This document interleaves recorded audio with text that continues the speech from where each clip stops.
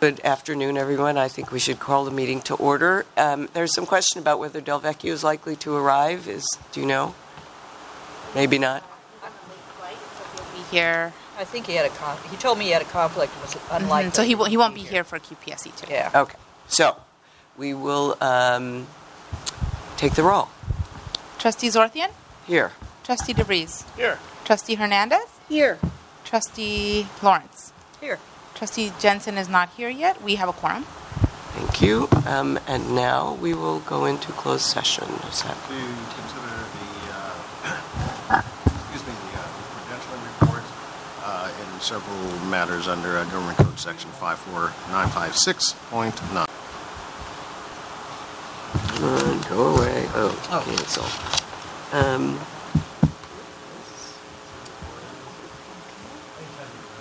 Okay, we will call to order the open session. And the first thing on the agenda is the consent agenda, which includes minutes. I move approval. All right. And are we including the policies and procedures in that? I can if you wish, but I was just doing the minutes. All right. That's it. Everyone, was there a second? I wasn't here for the last one, so I can't vote. We need a second. Joe second. Joe second. Oh, you did? All right. All those in favor of approving the minutes? Aye. Aye. One abstention. And one abstention. I move approval on the policies and procedures. And then, is there a second? Second. All right. Tracy seconds. All those in favor? Aye. Aye as well. No one opposed. Moving right along. Issue tracking. Just to be clear, so the motion was to approve the policies and procedures. There is another item, which is the approval of the proposed amendments to the San Leandro. I was just going to make a motion for that. Thank you very much. So I move approval for item C, approval of the proposed amendments to San Leandro medical bylaws.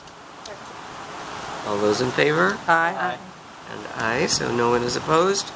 And now we can go to the issue tracking. Is that right? Am I skipping anything?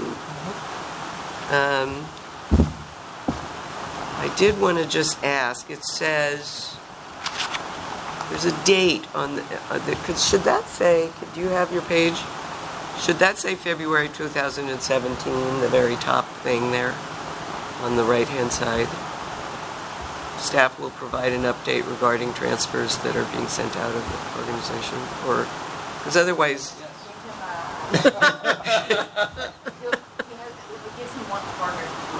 All right, so it says 16, but I think it meant... Oh, sorry. That's okay. I'm just checking. So otherwise, I don't think we're expecting any updates on any of these at the moment. I can share the positions we're open at 6 filed candidates. And I would expect by February that we will have what we promised, which was 7-day, 12 hours a day operation for transfer center. That's Yeah. great. Okay. Can I ask a question? Sure. Kinsey, do you mind sharing whatever update is available on the visitation? Visiting hours. Yeah, the visiting hours and numbers of people visiting in a room. I think that was on. You weren't here last month, were you? No, Yeah. so I just wanted to know if there was something new. Yeah, it's awesome. I didn't hear. Yeah, it was really good. Okay. So for maternal child and ICU, there are no limitation to visitation.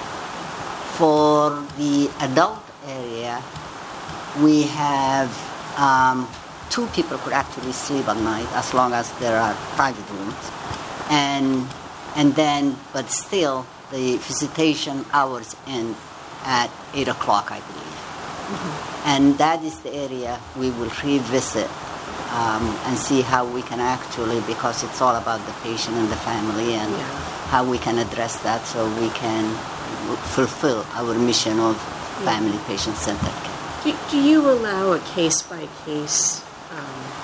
Yes, they do that. Someone asked me, I don't know where it was, they knew that I was on the board, and they just said we really needed to stay with our loved one, and I would assume that we would, on a case-by-case, the nursing staff could allow a little bit flexibility about that? Absolutely.